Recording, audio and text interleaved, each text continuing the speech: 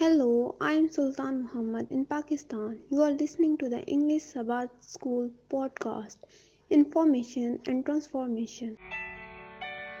Hi there, my friends. I'm Mo Sena for the English Sabbath School podcast. Lesson 1 for Friday. Thank God it's Friday, June 30th. Can you believe it? It's the end of the month. It's the end of the semester. Oh, Father, you've already reached the half part, the first half part of the year, and we're going to be starting the second half part. Oh, Father, please help us to count our days wisely. Well, it's Friday, my friends. So what's the title for today? I know you know it. So say it with me. 1, 2, 3. Further thought. That's right, my friends. Yes. Further thought.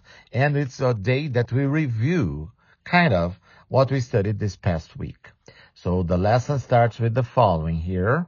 Further thought. The story of the exorcists misusing the names of Jesus and Paul, as we studied on Sunday, Acts 19, verses 13-20, helps explain why Paul uses so much language about power in Ephesians. Yes, Paul uses the word power, my friends. Some new believers, under fresh conviction of the sovereignty of Jesus, throw their expensive magic manuals into the flames. Thanks to the discovery of some 250 papyri dealing with magic as well as other finds, we have ample illustrations of rituals, spells, formulas, curses, etc., similar to those likely featured in these manuals of magic that were burned. The volumes had advised believers how to conduct such rituals to persuade gods, goddesses, and spirit powers to do whatever they would ask. Yes, the idea is power. But opening a parenthesis here, a disclaimer, I don't support the idea of burning books, no matter what books they are. You cannot read the books, but you don't have the authority to burn any books. Once they are there, they are there. But, closing the disclaimer, second paragraph. Luke tells us that these volumes were worth 50,000 silver coins, or 50,000 days of wages, because in the past, an ordinary salary would be a silver coin a day. Now, in today's setting, open parenthesis, the lesson opens parenthesis, if you allow for $80 a day of wages for a skilled laborer, this amounts to $4 million, but nobody can know for sure how much they were worth, right? For me, they were worth zero, and I didn't plan to read them, but those books of incantations, forget it. And still today, there is a fascination for these kinds of things, huh? And people try to turn the Bible into a book of incantation. What can we do? We humans are complicated. Close parenthesis here. This detail demonstrates the importance and centrality of these volumes to their everyday lives. It took the sovereign intervention of God for them to be sufficiently convicted that they should completely repent of their ongoing utilization of amulets, charms, invocations, and traditional means of gaining spiritual power. This was written by Clinton E. Arnold in the book Ephesians, Grand Rapids, Michigan, Zondervan 2010, page 34. And it continues with a quotation here. It continues with another quote by Clinton E. Arnold in another book, The Concept of Power in Ephesians, by E. Arnold Clinton. It says, we come to understand Ephesians was written to believers who needed instruction about how to cope with the continuing influence and attacks of the sinister cosmic powers. Remember, we constantly remind people as believers that we are in the middle of a great universal conflict, right? Paul's response is the Epistle to the Ephesians, in which he points to Christ as the one who has been exalted above every power and emphasizes the superiority of the strength that God provides to believers. Discussion questions.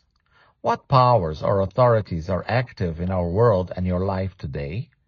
How do these powers manifest themselves, tempting believers to honor and respect them rather than to give undiluted loyalty to the exalted Christ? Next question. In the context of God's fullness of time, plan to unite all things in Christ. Paul expresses hope for the future. Review his use of the word hope in some verses here, and why does he believe there is hope for the future? Interesting question. So we're going to read 3 verses in the letter to the Ephesians, and we're going to analyze how they are related to hope. Ephesians 1:18. I pray that the eyes of your heart may be enlightened, in order that you may know the hope to which he has called you, the riches of his glorious inheritance in his holy people. Ephesians 2:12. Remember that at that time you were separate from Christ, excluded from citizenship in Israel, and foreigners to the covenants of the promise, without hope and without God in the world. And Ephesians 4:4. There is one body and one spirit, just as you were called to one hope when you were called. Okay. So why does Paul believe there is hope for the future? And now the final question, some more Bible verses from the Ephesians. And in the following passages in Ephesians, how does Paul point to the great future hope of Christ's return? So let us, come on, don't be lazy. It's wonderful. We're having the privilege of studying God's Word and learning more about this amazing letter that is the letter to the Ephesians. So Ephesians 1:13-14. I'm going to be reading from the NIV, the New International Version, but please feel free to use any translation that you prefer. And you also were included in Christ when you heard the message of truth, the gospel of your salvation. When you believed, you were marked in him with a seal, the promised Holy Spirit, who is a deposit guaranteeing our inheritance until the redemption of those who are God's possession, to the praise of his glory. In Ephesians 1:21, far above all rule and authority, power and dominion, and every name that is invoked, not only in the present age, but also in the one to come. Ephesians 2:7, in order that in the coming ages he might show the incomparable riches of his grace, expressed in his kindness to us in Christ Jesus. Ephesians 4:30, and do not grieve the Holy Spirit of God, with whom you were sealed for the day of redemption. And Ephesians 5:5, for of this you can be sure, no immoral, impure, or greedy person, such a person is an idolater, has any inheritance in the kingdom of Christ and of God. So the question is, what does this hope mean for us right now? So my friends, this is the end of lesson 1. How did you enjoy it? I don't know about you. You're not telling me, but I'm telling you, I'm enjoying it so much because I was missing the idea of studying the Bible, discovering what the message is there. Not somebody telling me, the message is this, A, B, C, D, and that's it. No, let us dig into the Word of God and with prayerful thoughts and with the guidance of the Holy Spirit, discover God's plan for us in our lives. I am Mo Saina for the English Sabbath School podcast for Friday, June 30th. For more information, please contact us on Facebook, Believes UNESP.